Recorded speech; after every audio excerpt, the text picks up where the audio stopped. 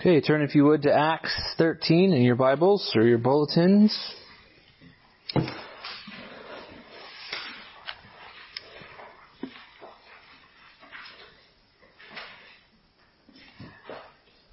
We've heard of Paul preaching thus far, but this is the first recorded sermon from Paul. And we will look at the first part of the sermon today, and we will, Lord willing, finish up the next part next time. So let's pray as we go to God's Word.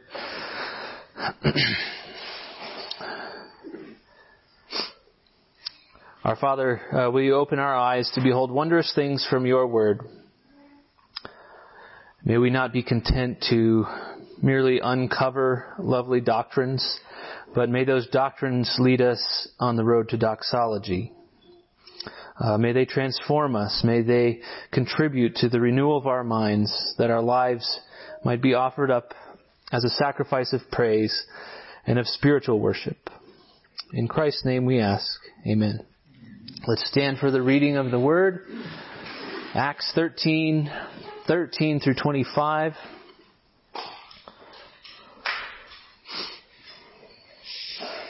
You recall Paul, Barnabas, and John are on the island of Cyprus. Now Paul and his companions set sail from Paphos and came to Perga in Pamphylia, and John left them and returned to Jerusalem. But they went on from Perga and came to Antioch in Pisidia. And on the Sabbath day they went into the synagogue and sat down. After the reading from the law and the prophets, the rulers of the synagogue sent a message to them saying, "Brothers, if you have any word of encouragement for the people, say it." So Paul stood up and motioning with his hand said, "Men of Israel, and you who fear God, listen. The God of this people Israel chose our fathers and made the people great during their stay in the land of Egypt. And with uplifted arms he led them out of it. And for about 40 years he put up with them in the wilderness. And after destroying 7 nations in the land of Canaan, he gave them their land as an inheritance. All this took about 450 years. And after that he gave them judges until Samuel the prophet. Then he asked for a king, Then they asked for a king, and God gave them Saul the son of Kish, a man of the tribe of Benjamin, for 40 years. And when he had removed him, he raised up David to be their king, of whom he testified and said, I have found in David the son of Jesse a man after my heart, who will do all my will. Of this man's offspring, God has brought to Israel a Savior, Jesus, as he has promised. Before his coming, John had proclaimed a baptism of repentance to all the people of Israel. And as John was finishing his course, he said, What do you suppose that I am? I am not he. No, but behold, after me one is coming, the sandals of whose feet I am not worthy to untie. Amen. This is God's word.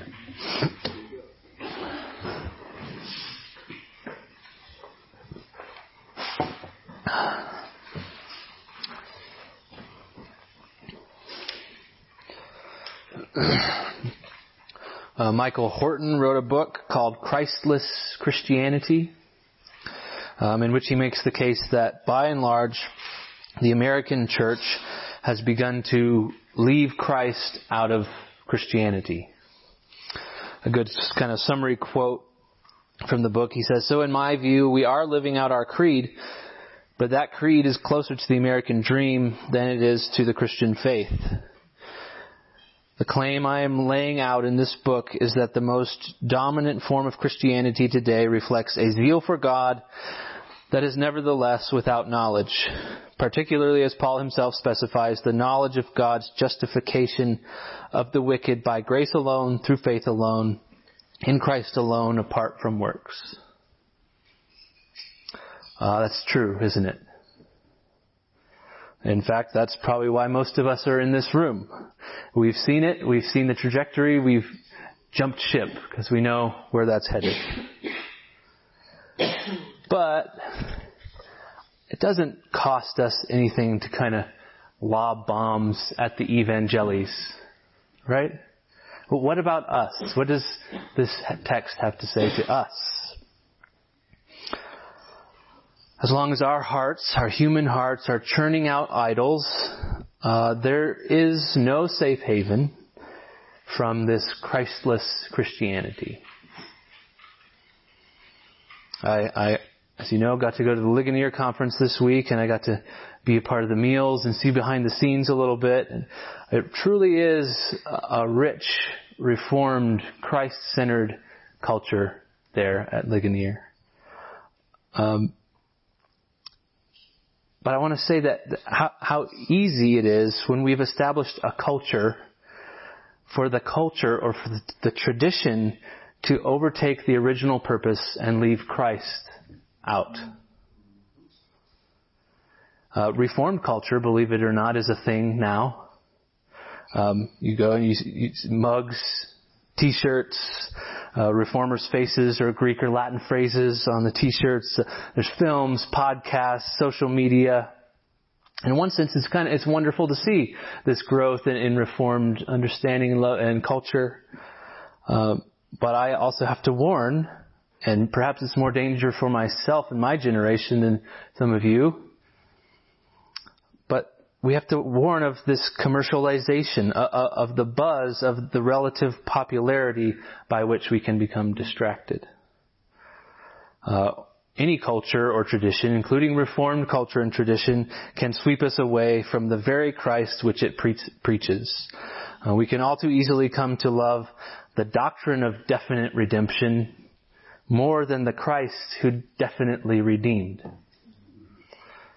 Our tulip T-shirt is cool, but do we love the Christ that tulip points us toward? We can all too easily clutch to the precious confessions and catechisms that we have rather than clinging to the Christ that they present.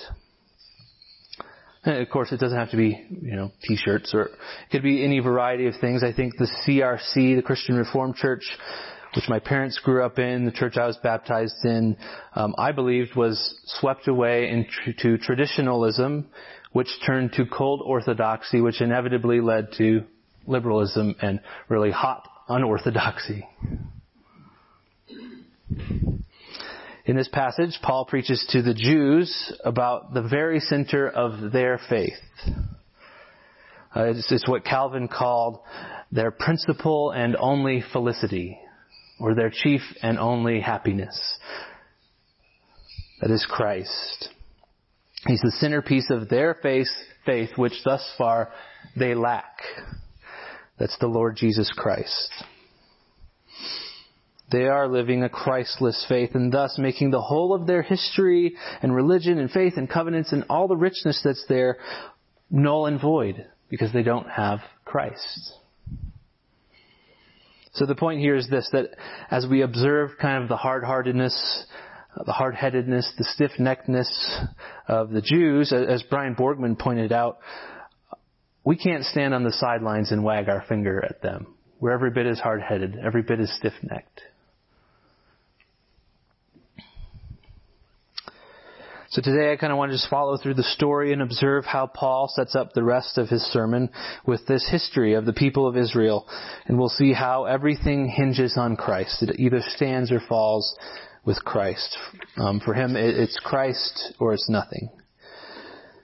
So Paul is an itinerant missionary. He travels around. He's not a pastor of a particular church, but he's traveling around seeking to bring in new converts and found new churches. You remember Paul, Barnabas, and John Mark were in Cyprus, in the city of Paphos. And then in verse 13, now Paul and his companions set sail from Paphos and came to Perga in Pamphylia. And John left them and returned to Jerusalem. But they went on from Perga and came to Antioch in Pisidia. So Paphos to Perga is about a 200-mile sail to the north into what is now Turkey or Asia Minor. And Perga is in this region called Pamphylia in the south on the Mediterranean Sea. And then the journey from Perga north to Antioch is a 125-mile walk, 3,000 plus feet vertical gain, known for having robbers on the road. It was a good road. It wasn't like a mountain trail. It was a good Roman road, but it was a journey. Which, why did John leave? Perhaps the journey scared him, the robbers. Perhaps it was this friction that his uncle Barnabas was the leader and now Paul is the new leader and there's some tension there. Perhaps it was fear over persecution going into a hostile pagan environment. We don't know why John Mark left, but it did become a point of dispute between Paul and Barnabas in chapter 15. And Paul clearly here seems to have heartily disapproved of John Mark's reason for leaving. It wasn't, in his mind, a good reason. We see in 38 of 15 that Luke describes it in this way. Paul did not think it wise to take John Mark back after he had left, because he had deserted them in Pamphylia. That's how Paul felt. He felt he had deserted them. Now this Antioch should not be confused with the Antioch of Syria, from which they had departed. This is in fact there were I think 16 different Antiochs named after Antiochus. So Antioch is in Pisidia, which is in the interior of what modern day Turkey or Asia Minor, in the region we would know as Galatia. And it's probable that Paul was writing to this very church that was planted on this very trip in the region in general when he wrote the letter to the Galatians. And in fact, Galatians was one of the earliest letters written in the early 40s probably. And this missionary journey the late 40s. This missionary journey was also in the late 40s. So very close timing here. And kind of what I want us to notice about that is, looking at the book of Galatians, we get a sense of the kind of theological depth and richness that Paul was putting into these really baby Christians. I mean, you think about Galatians, justification by faith, covenant theology, substitutionary atonement, pneumatology. He's packing it in, and these guys are baby Christians, less than a year in. Now in 14, he says, "And on the Sabbath day, they went into the synagogue and sat down. And after reading from the law and the prophets, the rulers of the synagogue sent a message to them saying, 'Brothers, if you have any word of encouragement for the people, say it.'" So somehow they knew that Paul was a person of esteem, someone who could speak to them.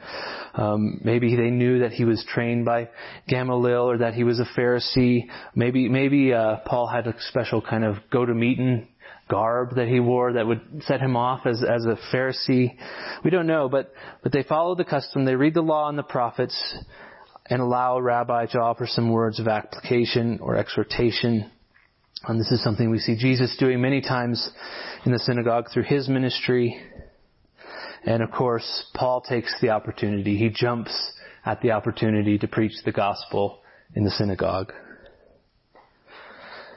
My grandpa Cruz was a missionary on the Navajo reservation. And there were Mormon missionaries on the field at the same time. And once, I think kind of unwittingly, they invited him to speak at one of their gatherings, at a Mormon gathering. So he went. And he spoke from Hebrews 7 about the high priesthood of Christ and his complete sacrifice. He kind of infiltrated this cult meeting and preached the gospel. Now, in contrast, I don't think Paul sees himself as an infiltrator here. This gospel is their birthright. This is their story. From Romans 9, "To them belong the adoption, the glory, the covenants, the giving of the law, the worship, and the promises. To them belong the patriarchs, and from their race, according to the flesh, is the Christ." So it is by all rights their story. And he wants to make sure they get the best part of their story right. Which is why he addresses them as men of Israel, even though they're not in Israel. He calls them men of Israel. In 16, "So he stood up and motioning with his hand said, 'Men of Israel, and you who fear God, listen. The God of this people Israel chose our fathers and made the people great during their stay in the land of Egypt. And with uplifted arm he led them out of it. Notice he calls them men of Israel. And interestingly, he includes the God-fearers, those Gentiles who would have been in the synagogue. And there's a shared, uniting history. These people have God. He says, the God of this people, Israel, chose our fathers. So there's this uniting history. One people, one God. The God of this people, Israel, chose our fathers. You see in Paul's ministry a passion for the Jews, a passion for his kinsmen, that the Jews would really get it, that they would get the gospel. Again, in Romans 9, he says, for I could wish that I myself were accursed. Or he's saying, I wish I could be damned and cut off from Christ for the sake of my brothers, my kinsmen according to the flesh. So, do we have that kind of passion for our kinsmen? I mean, to say, damn me and let them be saved. I think that's a bit of hyperbole. No one really thinks that, but man, to have that passion to say, that's how much I want them to be saved. Now, Paul goes on, and again, stealing a concept from Brian Borgman here, he pointed out that there are, depending on how you count, 14 verbs in this next section where God is the subject. God is the actor. 14 verbs where God is the subject.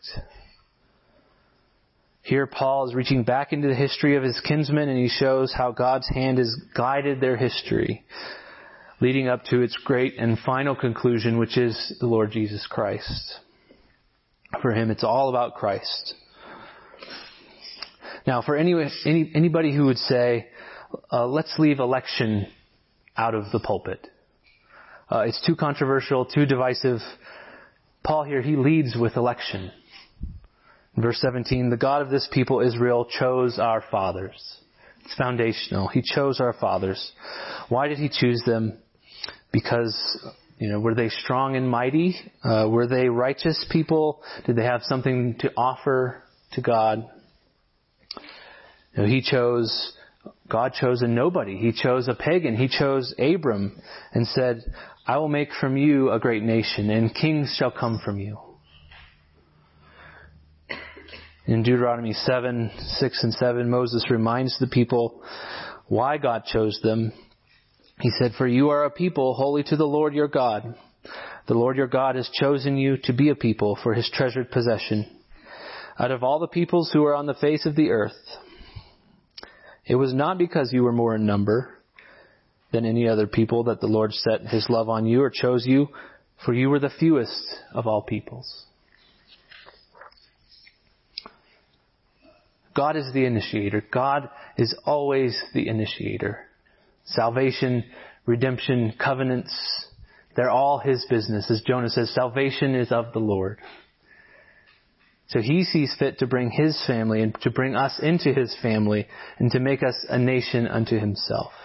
We need to remember that as we wrestle against this natural inclination, a fallen inclination to adopt Christian culture and values and to turn them into the mere traditions of men.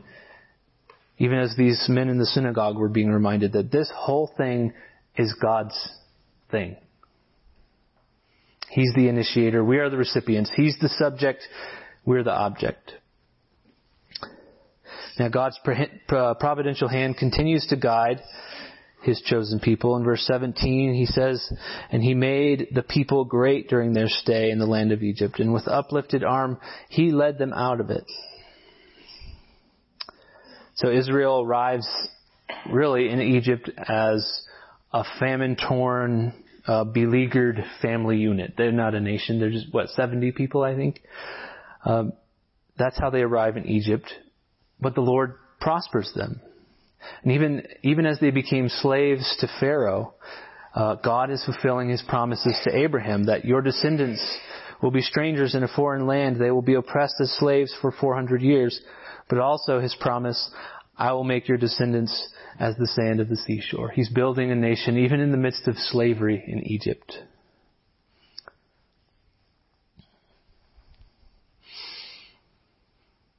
And then God with uplifted arm leads them out in Exodus. And any time God's hand or arm is mentioned, it's a reference to his mighty power, his providential guiding of his people. unlike the God of deism, who merely creates his sort of magnificent masterpiece, the exquisite watch that he winds up and then stands back and lets it unwind. God is a God who daily, moment by moment, interacts with his creation, causing it to unfold to his good pleasure. Then verse 18, for about 40 years, he put up with them in the wilderness. I love the way he puts that. He put up with them. The verb here it means to bear with the disposition, manners, and conduct of anyone. I think of a mother here, steadfastly guiding her children along day by day, all the while enduring the fruits of their sin and immaturity. The whining, the poor manners, unpleasant disposition, temper tantrums, dinner table burps from boys. Right, Kathy? Why? Because she loves her children. She puts up with them. But it's a putting up with for nurture, for care, for love. Deuteronomy, again, Moses is reminding the people, and he says, "But it is because the Lord loves you and is keeping the oath that he swore to your fathers, that the Lord has brought you out with a mighty hand and redeemed you from the house of slavery, because the hand of Pharaoh, from the hand of Pharaoh, king of Egypt." He says, it is because the Lord loves you. That's why he takes care of you. That's why he puts up with you and me, because he loves us. Paul reminds these Jews that it's not for anything in you or anything in your forefathers that he cared for these people. He cared for them because he cared for them.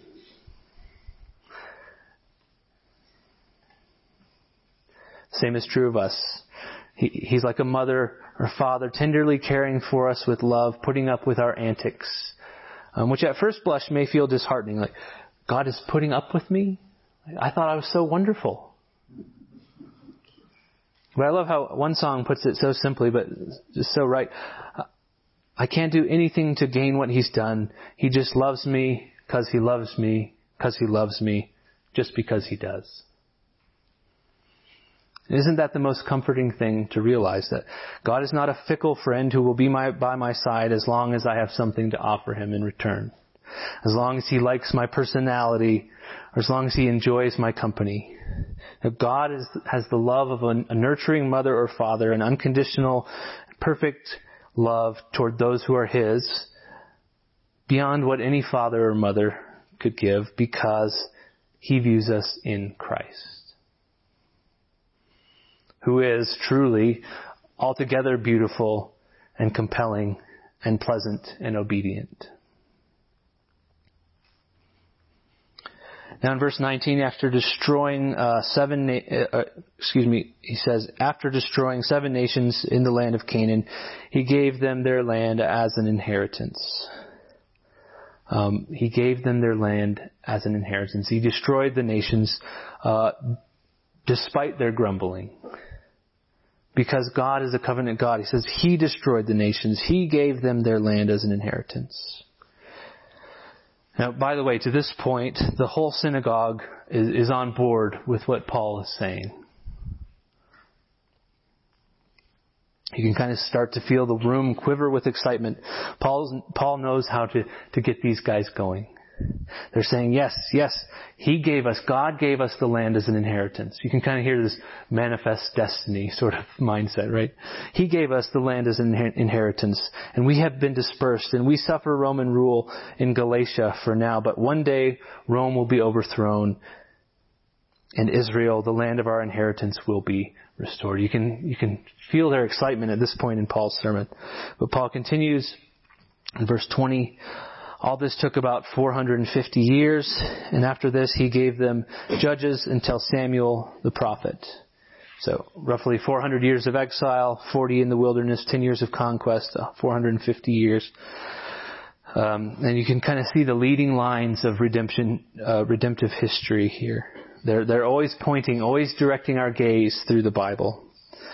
This period of the Judges is not really exactly the high watermark of Israel's history.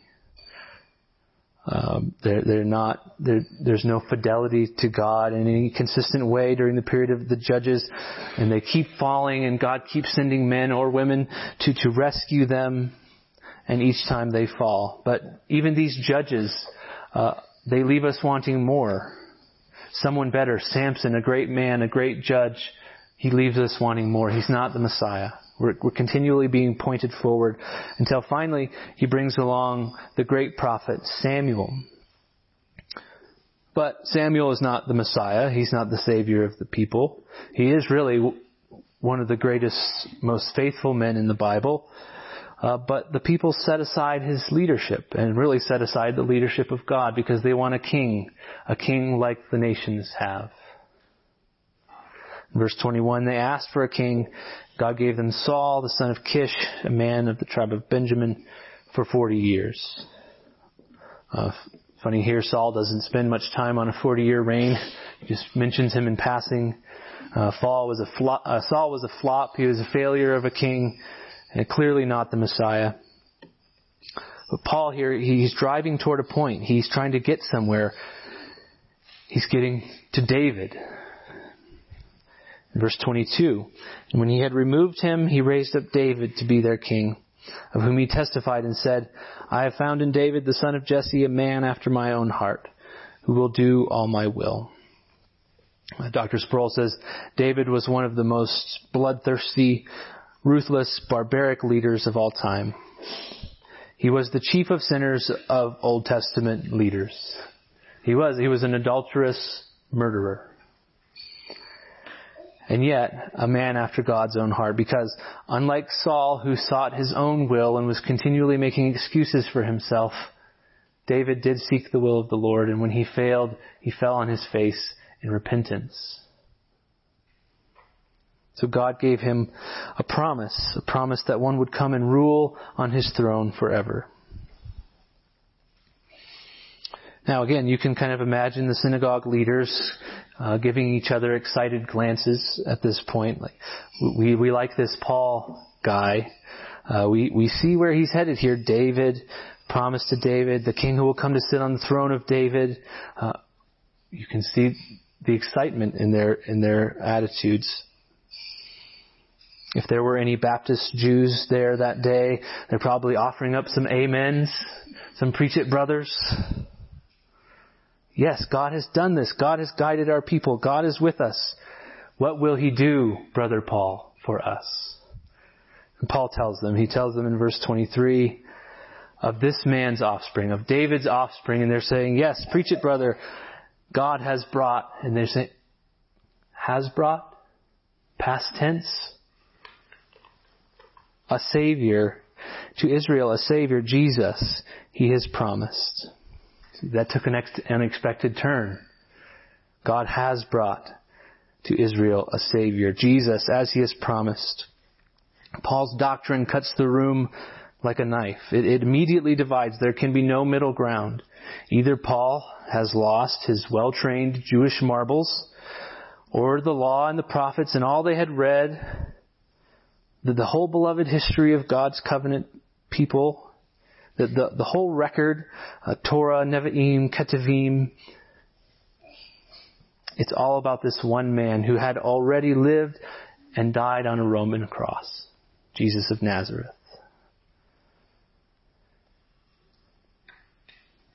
Either these people are missing the greatest figure in their own history, waiting for another to come, or Jesus is not the Messiah, and they're validated in not believing in him as they wait for another. There's no middle ground there. Paul will go on later in the sermon, which we won't get to today, to offer some biblical proofs for why Jesus is the Messiah. But now he simply proclaims, it's Jesus. It's all about Jesus. It's always been all about him. God, the same God, has brought Israel a Savior, Jesus, just as he promised. And Paul concludes this sort of set-up portion of his sermon by pointing them to John the Baptist. We got to talk about that in Sunday school this morning. That was a good preemptive conversation. These Jews, they're sitting there in the synagogue. They know the scriptures. Their own scriptures have foretold from Isaiah 40. A voice cries in the wilderness, prepare the way of the Lord. Make straight in the desert a highway for our God. Every valley shall be lifted up, and every mountain and hill be made low. The uneven ground shall become level, and the rough places a plain. And the glory of the Lord shall be revealed, and all flesh shall see it together, and the mouth of the Lord has spoken. John the Baptist is clearly the perfect fit for the voice crying in the wilderness. He is Elijah to come. He is the voice crying in the wilderness. In verse 24, before his coming, John had proclaimed a baptism of repentance to all the people of Israel. John leveled the ground for the Messiah, proclaiming a baptism of repentance. Unlike Christian baptism, Christian baptism is a baptism of adoption, a sign and seal of the covenant of grace. John here proclaims, as an Old Testament prophet, repent, for the kingdom of God is at hand. And many people came to be baptized in the wilderness by John. He actually became a man of great fame. He was very well known. So well known, in fact, that some people were beginning to wonder, is this the one? Is this the Christ? And his response, we see in verse 25. As John was finishing his course, he said, what do you suppose that I am? I am not he. No, but behold, after me one is coming, the sandals of whose feet I am not worthy to untie. So John must decrease as Christ increases. John is the bulldozer leveling the road for the chariot of the King to come. He is the voice crying in the wilderness, the Elijah who must come. This man has spoken. He has identified the Christ. And as great as he was, John would be his servant. In fact, less than a servant, for a servant would untie the sandals of his master. John says, I'm not worthy to do that. It's all about Jesus. So Paul's point is crystal clear in this passage that it's Jesus. It's Jesus the Messiah. It's Jesus, your Messiah. I like the way Calvin described the purpose of this passage. He said, Paul's purpose is to bring the Jews to the faith of Christ. To better do this, he needs to declare that they surpass other nations in this one thing, that the Savior was promised to them, whose kingdom is their principal and only felicity. He goes on to say, this is the drift of this first part of Paul's sermon, that this is the main point of the law and the foundation of God's covenant, that they have Christ for their captain and governor, that he may restore all things among them, and without him religion cannot stand, and that they shall be most miserable without him.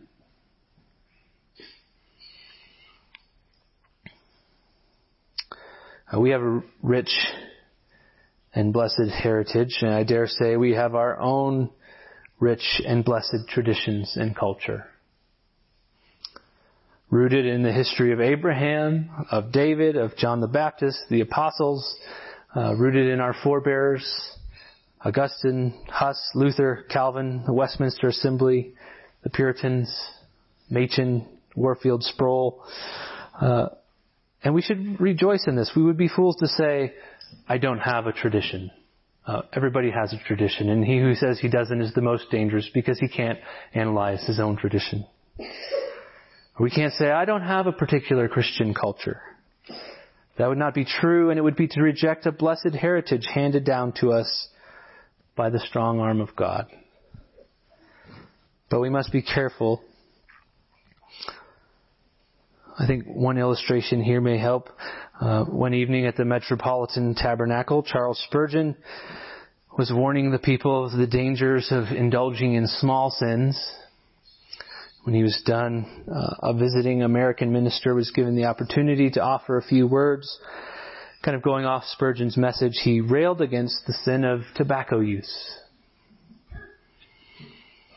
When Spurgeon returned to the pulpit, he said something along the lines of, by the grace of God, I hope to enjoy a good cigar before going to bed tonight. His point being, of course, that in such areas such as smoking or other gray areas, that we have Christian liberty. You may choose not to smoke for any reason that you choose, or you may choose in moderation to enjoy a cigar with Thanksgiving if that's something you're into. But now you find T-shirts and mugs with Spurgeon's face and this quote on it. It is a testimony to the compelling power of a reformed view of Christian liberty. I have seen a number of times friends who've come out of more fundamental, legalistic backgrounds to a more reformational way of thinking, that they begin to enjoy Christian liberty to the glory of God. And that warms my heart to see freedom that truly resting in Christ can bring to the human soul. Now this is just one example, one tiny sliver of the massive body of true Christian tradition and culture that would bring blessing and joy to the human soul. But God help us if we have all these blessings and more, but do not have Christ as our principal and only felicity, our first and only true happiness. Because we can get caught up in the culture of drinking beer and smoking cigars, right? We can get caught up in the culture of doctrinal discourse and losing sight of Christ. God help us if we have all these great blessings, but do not have Christ as our principal and only felicity. Christ is the soul. He's the heartbeat of our history, of our traditions, of our culture. In Him consists all their richness. And without Him, they're a mere facade without a foundation. I just want to close by letting the Apostle Peter, you can turn there if you like, to 1 Peter 1. We'll let him orient our hearts to the one in whom all things hold together.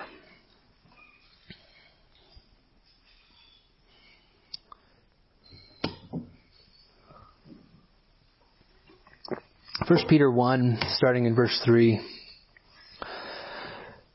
Blessed be the God and Father of our Lord Jesus Christ. According to His great mercy, He has caused us to be born again to a living hope through the resurrection of Jesus Christ from the dead, to an inheritance that is imperishable, undefiled, and unfading, kept in heaven for you, who by God's power are being guarded through faith for a salvation ready to be revealed in the last time. In this you rejoice, though now for a little while, if necessary, you have been grieved by various trials, so that the tested genuineness of your faith, more precious than gold that perishes though it is tested by fire, may be found to result in praise and glory and honor at the revelation of Jesus Christ. Though you have not seen Him, you love Him. Though you do not now see Him, you believe in Him and rejoice with joy that is inexpressible and filled with glory, obtaining the outcome of your faith, the salvation of your souls. Concerning this salvation, the prophets who prophesied about the grace that was to be yours searched and inquired carefully, inquiring what person or time the Spirit of Christ in them was indicating when He predicted the sufferings of Christ and the subsequent glories. It was revealed to them that they were serving not themselves, but you, in the things that have now been announced to you, through those who preach the good news to you by the Holy Spirit, sent from heaven, those things into which angels long to look. Praise God for the richness of our salvation in Jesus Christ, the prophets inquired carefully about, and in which angels long to look. Amen.